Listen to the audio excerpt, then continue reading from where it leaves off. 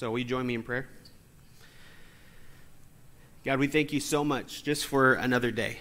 A day to worship your name, to hear from your word, to be transformed by your goodness, by your love and your grace. Help us today to hear your message, to allow it to affect our lives, to not harden our hearts, but to be softened by it, so that we may be molded to be more like you, Jesus. Thank you that you never give up on us. You never just wash your hands of us. You're never done with us, but yet you keep pursuing us. You keep loving us. And God, I just pray right now that you would help us to put away the distractions, turn off the notifications, and allow us to hear your good message today. And it's your name we pray, Lord Jesus. Amen.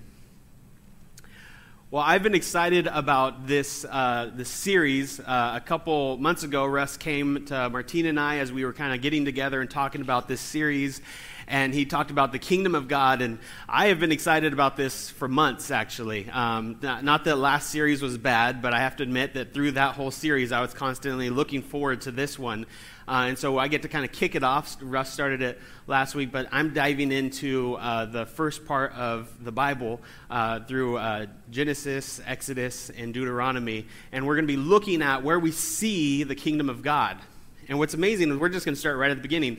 In Genesis, kind of like where Russ was at last week, Genesis, we see this amazing, as the song said, God's glory in his creation, right? His kingdom in his creation. And as he creates everything, we see that it is perfect, it is good. We see God, through his power, creates everything. And then he puts a place in order for his people to dwell with. He has created the kingdom of God in the garden. And so it's perfect, it's great, everything's good until chapter 3, where humanity decides to create for themselves a new kingdom. They see what God has created, and yet they want to be their own kings and queens. They want to be their own judges. And so they take from the fruit of good and evil, of the knowledge of good and evil, and they want to be the ones who decide what's right and wrong on their own terms. So Adam and Eve, unfortunately, sin. And then they leave the garden. They no longer wanted to be a part of God's kingdom, and so God allows them to exit. And he kicks them out. But God's not done with humanity. He doesn't just say, forget it, I'm done, I'm tired of it. We did all this work and they messed it up just a couple days in. Instead, he reinvests. He goes deeper. He starts to reach out once again. And he's going to continue to do this all through the years, even up to today. But the fact is we are too far gone. Humanity continues to just degrade. And what's interesting is as we look at Genesis 4, and I want to invite you to turn there, Genesis 4, we're going to be there for just a moment, but we're going to see how God starts to relate to humanity. These are the first children of Adam and Eve, and they are going to connect with God in a whole different way than we see Adam and Eve at first relating to God.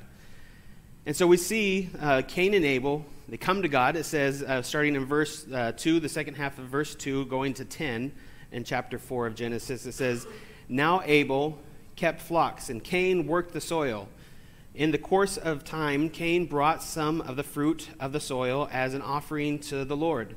And Abel also brought an offering, fat portions from some of the firstborn of his flock. The Lord looked with favor on Abel and his offering, but on Cain and his offering he did not look with favor. So Cain was very angry, and his face was downcast. Then the Lord said to Cain, why are you angry? Why is your face downcast? If you do what is right, you will not be accepted. If you do what is right, will you not be accepted? But if you do not do what is right, sin is crouching at your door. It desires to have you, but you must rule over it. Now Cain said to his brother Abel, let's go out to the field. And while they were in the field, Cain attacked his brother Abel and killed him. Then the Lord said to Cain, where is your brother Abel? I don't know, he replied. Am I my brother's keeper? The Lord said, what have you done? Listen, your brother's blood cries out to me from the ground. When faced with the kingdom of God, Cain does not like God's judgment on his life. He doesn't like that when God saw him, he said, you got a problem. You got an issue that you need to work on, Cain. See, your anger is overtaking you. You're sinning. And it wasn't really like we look at this, and in the past I've heard people talk about like, oh, see, God likes meat more than he likes vegetables. I was like, I don't think that's the point. I think that's true, but, it's just based on taste and what God did with our mouth. But I don't think that was the point of the scripture. I think that it was something with where Cain's heart was at. He went to God, and he felt self-righteous, apparently. He felt like he was in the right. And so when God says, that's not what I'm looking for, he's furious. And so he tries to take control. He takes his human power and he asserts his authority over his brother, and he kills him. And he says, I am king. I am judge. I am executioner. And I will put forth my judgment on this. I think it's interesting how quickly, as we dive into this sin thing, that murder becomes a part of our nature in humanity. It's the first kids. And yet their first thing that they're going to do is kill one another. Or more so Cain to Abel. Murder becomes a part of our story. We don't just dabble with sin. We sunk straight to the bottom. And that is the status more so of our heart. As we don't just slowly get into sin, our hearts are wicked. We need help. We need a redeemer. See, Cain chose the same kingdom that his parents had chosen. He chose the kingdom of humanity, to be the kings for themselves. He wanted to rule himself. And so he is serving the kingdom of evil, of selfishness, of pride and hate. You know, the problem with this kingdom, and the most common thing with this kingdom, is the lie that they all believe, is they don't need God. I don't need God. I don't need him in my life. That's what Abel is believing right here. He has the authority. You know, we see this same kind of kingdom being built up today. We just give it different names. We see groups of people who say, oh, we don't need God anymore. You know, that was thinking for way back then. For them trying to explain how things worked way back then. They didn't have all the science, all the knowledge, all the wisdom that we have today. And so we can explain why things work now. So we trust in science or philosophy or knowledge or whatever. These are the things that we have now today, so we don't need God to explain our world or the way that things work or why we are the way we are. The problem with those things is that each one of those, when you look at them closely, when you truly hold them up and put them to the test, all fail. You know, science is great at explaining how things work sometimes, but it never answers why things work. Why is the way that it is? Why do we say that something is good? Science can't answer that. They might say, oh, well, you know, where the tribes all believe this and this and this and this, and they have this whole thinking that you just start to look at and you say, that doesn't make any sense. And they're like, just don't look at it too closely. But when you hold any of these things up, science, philosophy, knowledge, and you say, this is what makes us the reason that we are, the way that we are, they all fall apart. And none of them satisfy this longing that we have within ourselves to say that we were built for something more. That's the real problem. None of them satisfy that hunger to say this life cannot be it. This is not all that it was made for. Because if this was all that we have, if this is all that we got, how depressing, how sad. We wonder why our country is struggling with depression so much. You see the withdrawal of God's kingdom. You see the withdrawal of us wanting to be a part of God's kingdom, more so as a nation. And you wonder why that's ramping up. When we try to trust our lives and ourselves to anything else but God's kingdom, it always falls apart. That kingdom is full of lies. And then, you know, we kind of continue down this path as we follow the story of Genesis, of building up our own kingdom, of wanting to be great. And we see that humanity keeps plunging down the rabbit hole of sin. Up until this man named Abram. Abram is a man who shows interest in wanting to follow God. He wants to follow God. And what's amazing is God jumps on that right away. The moment that Abram is willing to follow God, God goes to him and he calls him out and he says, I'm going to do something with you. I want you to follow me. And it's important as we read the Old Testament more so to understand that each of the people that you read in the Old Testament, they're not perfect. Now, I think sometimes we highlight some of the people in the Old Testament and we forget that they have a troubled past somewhere in their story.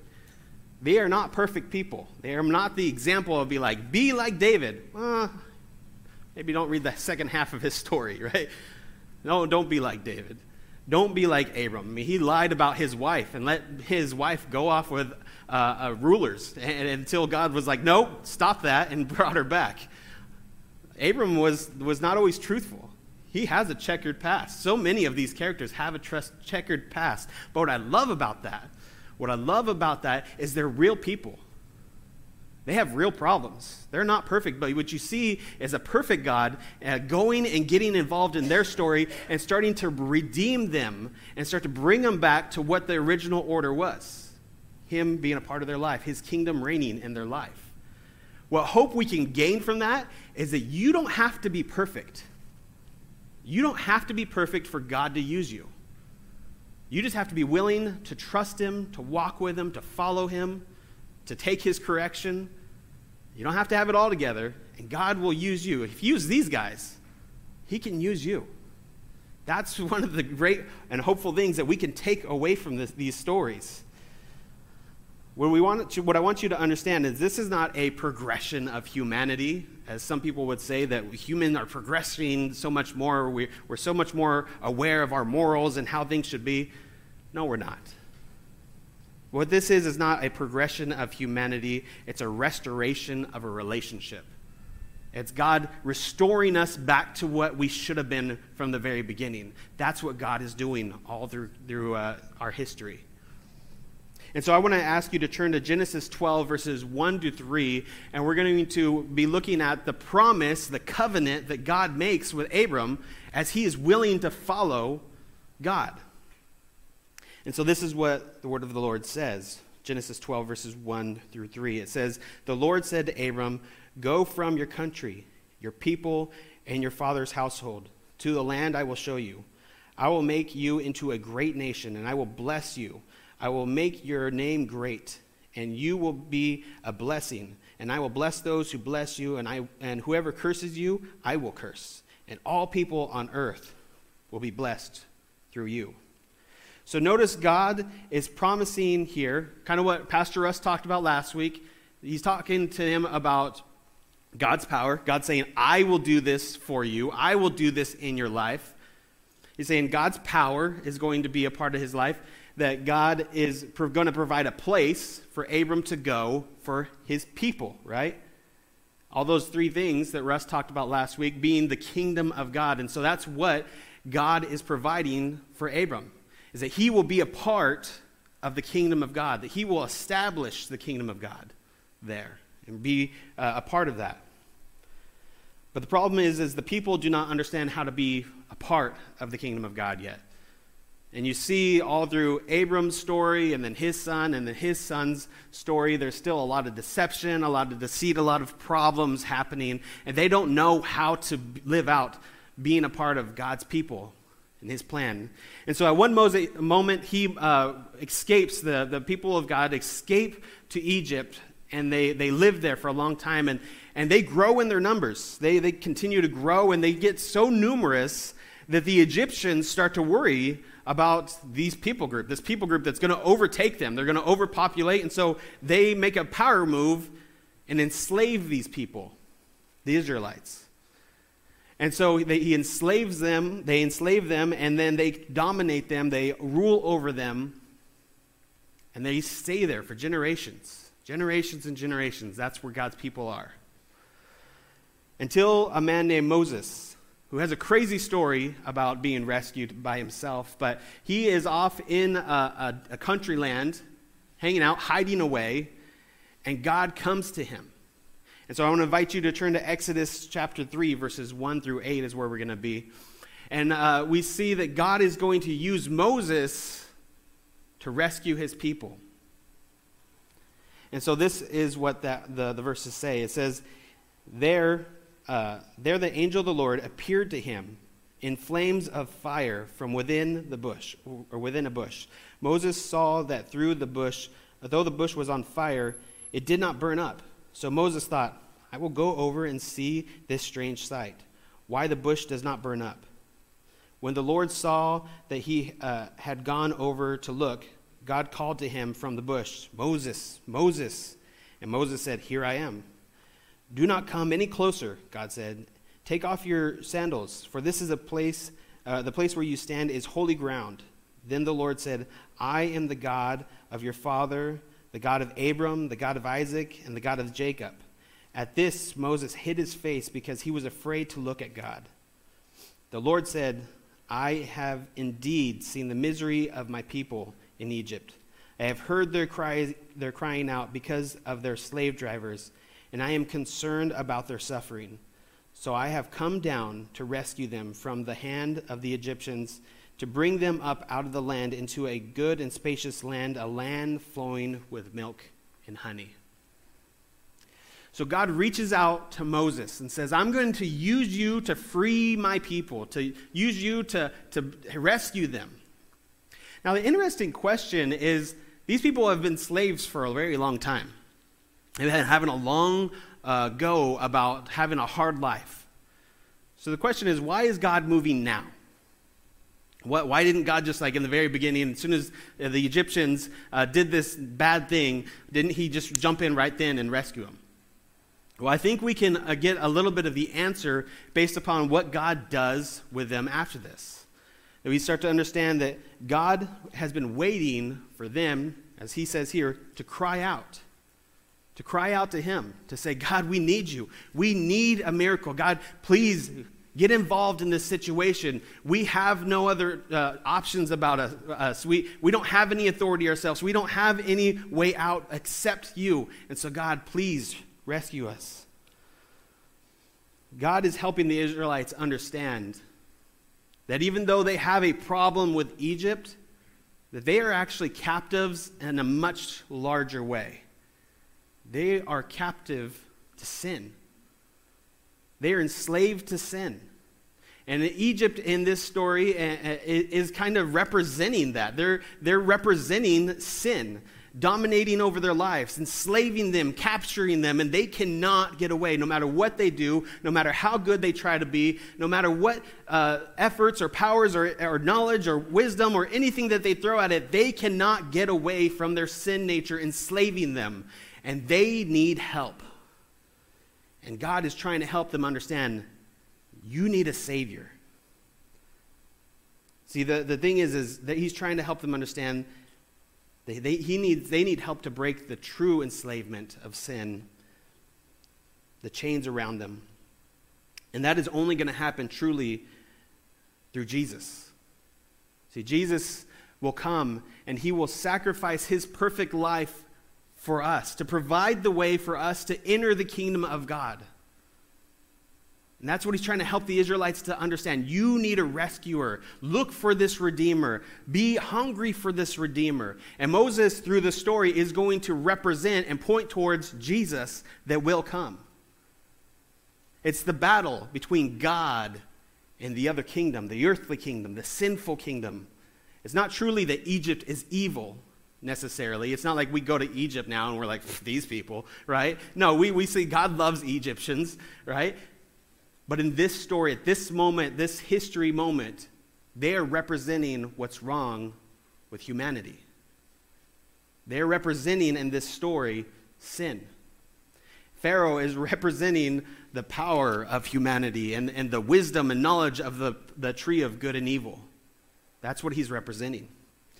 And God clashes with that, and God dominates them, and he takes them so far down that the Egyptians at the end of the story of Exodus are begging for God's people to be released. They're like, go, get out of here, so much so that they are giving them gifts. They're like, here, you want this? Take it with you. We don't need it. Just please go. And they're blessing for the freedom of their slaves. That's what God can do. He can transform people's stories so much so that he does the impossible for the Egyptians to bless the Israelites on their way out like that. God is using his power to free his people, and he's taking them to a new place where they can worship and be a part of his kingdom. See, Israelite, as kind of what Tim was saying, God at this moment could have set up the Israel kingdom and just been like, this is where we're going to build everything. I'm going to just blow this out. It's going to be great, and this is where I will dwell. And he did that for a time, but Israel is supposed to point towards the kingdom of God. It's a representation at that moment to the true kingdom, which is the kingdom of God. So the story continues, and God, in his amazing story, that I encourage you all to read through Exodus. In fact, I believe the women are studying Exodus. God is asserting his power over Egypt, but really over sin, and taking down Pharaoh. And God takes it down, bringing it down to his knees. This victory happens, but also points towards the victory that God will have over sin as well through Jesus. This victory points to the victory God provides the way to the kingdom. But the Israelites are not there yet. They still got a long ways to go.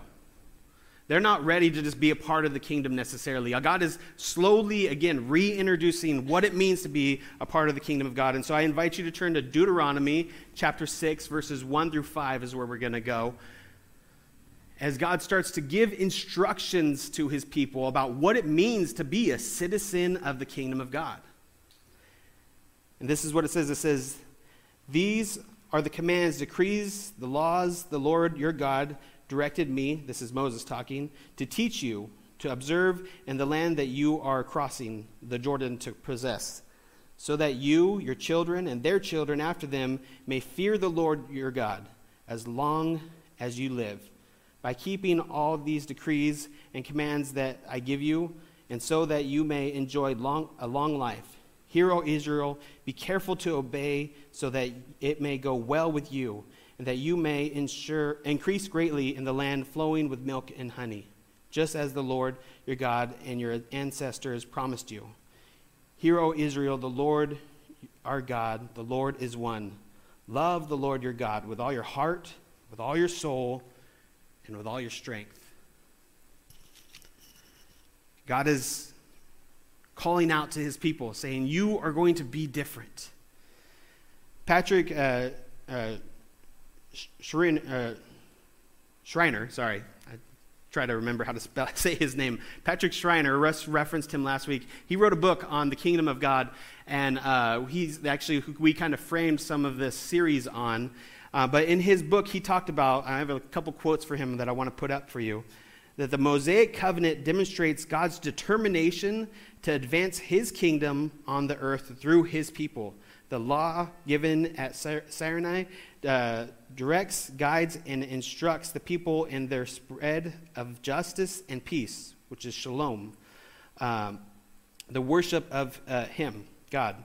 Thus, Moses commands parents to teach their children the Torah because their repentance of or their retention of the land is dependent upon it. So he's saying there that God is giving to these people the commands, the decrees, the laws on how they ought to live, more so, how they ought to live as being a part of the kingdom of God, and that they are going to live differently because of that. That they're going to look differently because of that. And so we need to understand that God is telling us what is good. He's trying to instruct him. You know, what got us in trouble is saying for ourselves, we can decide for ourselves what is good and what is evil. And what God is doing through the Torah is he's saying, no, here is the true knowledge about what is good and evil. Here's the line that I'm drawing for you. This is what being holy means. And so part of being a part of God's people is trusting God with that knowledge. To say, God, you know way more than me. That I am just a moment here and then I'm gone. But you are all knowing. You are all powerful. And so I trust you and your word to have final authority over my life. Because you know so much more than me. Patrick, again, points out that God is not just making for himself a people group and saying, yeah, these group will be my group. He's actually working with these people group to be a redeemed group. Another quote, he says, the kingdom includes people, but they are not just, but they must be a remade people, different from their forefathers who rejected God's kingdom. God remakes his people through the Torah and sacrifice. Fortunately, the law also points to how they failed to be kings and queens, to enter the presence of God, to be the people of God, to be in the place of God, to be the kingdom of priests and holy nation. Blood must be poured out, for they cannot keep his precepts. See, the law points to the fact that we cannot be perfect. It sets the boundaries and says this is what perfection is, and we fail every time. And the sacrifices that he established points to the fact that we need a redeemer, that we need help. And he wants the people to understand what it means to be holy and the fact that we are not that. And we need to be redeemed, to be restored to the kingdom of God. And what I love is he's saying the promise is not just for those people back then. It's not just for that moment. It's for generation after generation after generation. Teach your kids this, their kids, and their kids' kids. And so the generation, the kingdom of God that is being talked about here is the same kingdom that Jesus will then later talk about when he's here on earth and he preaches the kingdom of God. And it is the same kingdom that is moving and taking ground today. This kingdom has been there from the very beginning. It's not a new concept that Jesus brought up. It's been there from the very beginning, slowly retaking ground on earth. What I love about this is that it really shows that we as Christians should stick out, that we should look different. That's what this is all talking about, is that we should look different. And I was thinking about this. You know, when I go to a different country, when I'm in Asia, I stick out, right? I don't blend in Asia. People look at me and they're like, American. And I'm like, yep, I'm an American. And then when I went to Costa Rica, they even defined it even better because Costa Rica is America. And so I went down to Costa Rica and they looked at me and they said, from the U.S. And I said, yes, I'm from the U.S. I stick out, right? I speak English. I'm a bigger dude, right? Like, you know, I kind of stick out there. And so, but even to get even more dialed in, when I go visit my family on the East Coast, they look at me and they say, I can tell you're from California. I'm like, what does that mean? They're like, your accent. And I was like, what? I don't have an accent. You know, I'm from California. We don't have accents. We just speak correctly. You're the ones doing it wrong, right? And they don't like that joke. But really, we as citizens of the kingdom of God should also stick out in that same way where people look at us and they say, you know, you're different. You look different. You do things differently. You have different customs. You have different desires. You have different ambitions. Our customs and traditions should look different than the world. Our family values should look different than the world. The fact that we love people that like are completely different than us in so many different ways.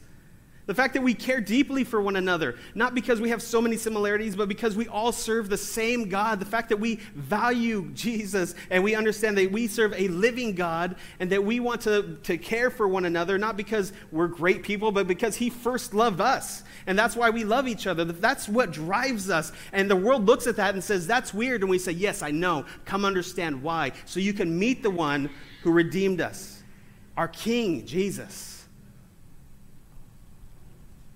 We look different. Our food should taste different because it's full of more love. We should just be a different people. And people should take notice of that. That we are actually, first and foremost, loyal to the kingdom of God. What I want to invite everyone here to understand is God is still pushing his kingdom forward. We see this as we explore through all the scriptures, as we continue on. This is just the very beginning. We're going to go all the way to the end of the Bible and look at where we see the kingdom of God constantly through the scriptures.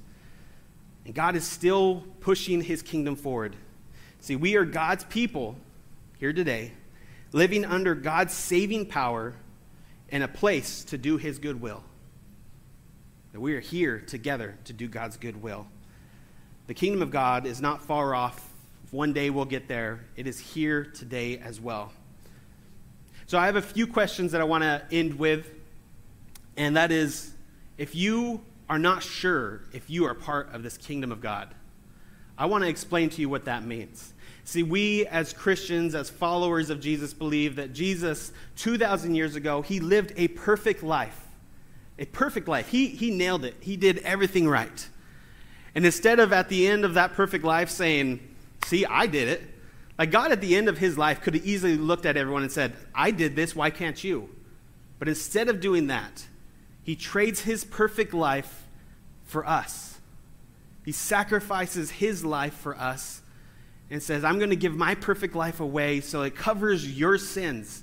All you have to do is believe in him, that he is the Messiah, he is the Son of God, and cry out to him and say, God, forgive me of my sins and help me live a new life in you, powered by you, drawn to you, transformed by you, God.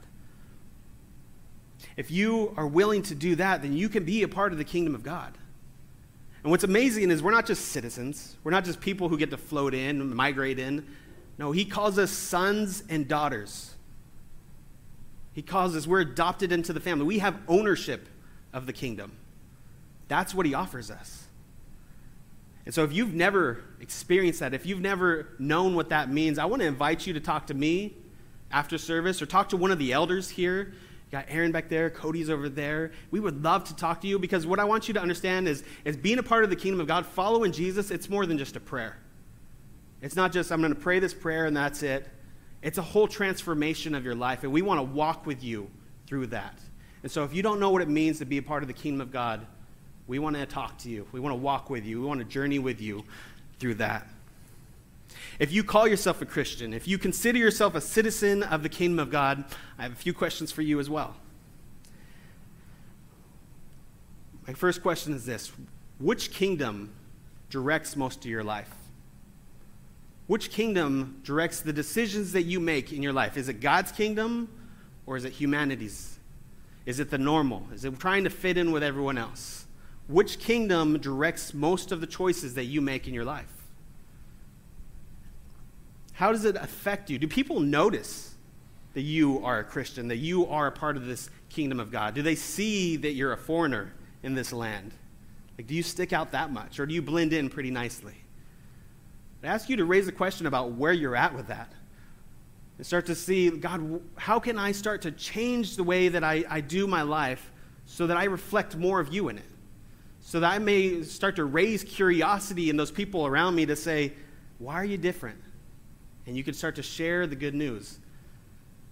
You know, I never go against anyone who wants to go out there and share the good news, but I always think that more than we care about putting on big events out there, and those things are good, is I think that through each and every one of you, God wants to do something amazing, and you are the ones to share the good news. It's not the church's responsibility as a group, although we do that, to get out there and evangelize, but you, through your life, through living your life differently than the world, should be evangelizing with your life, just simply answering questions. Scripture says, always be ready to give testimony, to give the reason why the hope that you have inside, to live that out, to always be ready to be able to share that. Part of the reason is because we look differently, and God knows that if you look different, if you live differently, then people are going to ask you, and always be ready to share that with people around you. You know, we will never be perfect. We will never be perfect. We'll never arrive at perfection. But the goal that I want to set before you, and that I'm going to challenge you guys to ask yourself through this week, is how can you live more for God's kingdom today than you did yesterday? How can you just push into it a little bit more? What things can you give up just a tiny bit more so that God can dwell in your life, that he can reign in your life just a bit more today than you did yesterday? And if you do that each and every day for the rest of your life, oh man, the places he will take you. Oh, the things that he will change in your life. We are part of what we're doing now is I want to invite the worship team to come forward and get ready. But we are reading through the Lord's Prayer.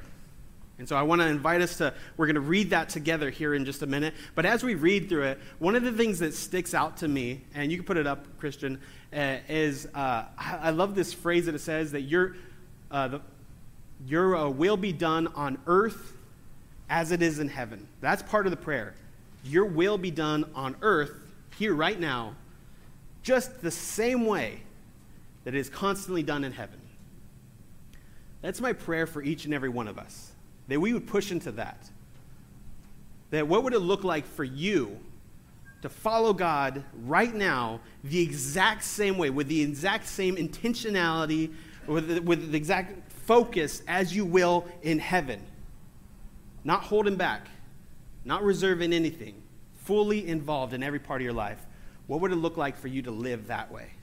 And so I want to invite you to stand up, and we're going to read this together, and I'm going to read the English, and Martin, you can read the Spanish. And make this your prayer, not just for today, but through this series and through your life. And so I want to invite you to read this with me. Our Father, who art in heaven, hallowed be thy name. Your kingdom come, your will be done on earth as it is in heaven. Give us this day our daily bread, and forgive us our debts as we forgive our debtors. Lead us not into temptation, but deliver us from evil.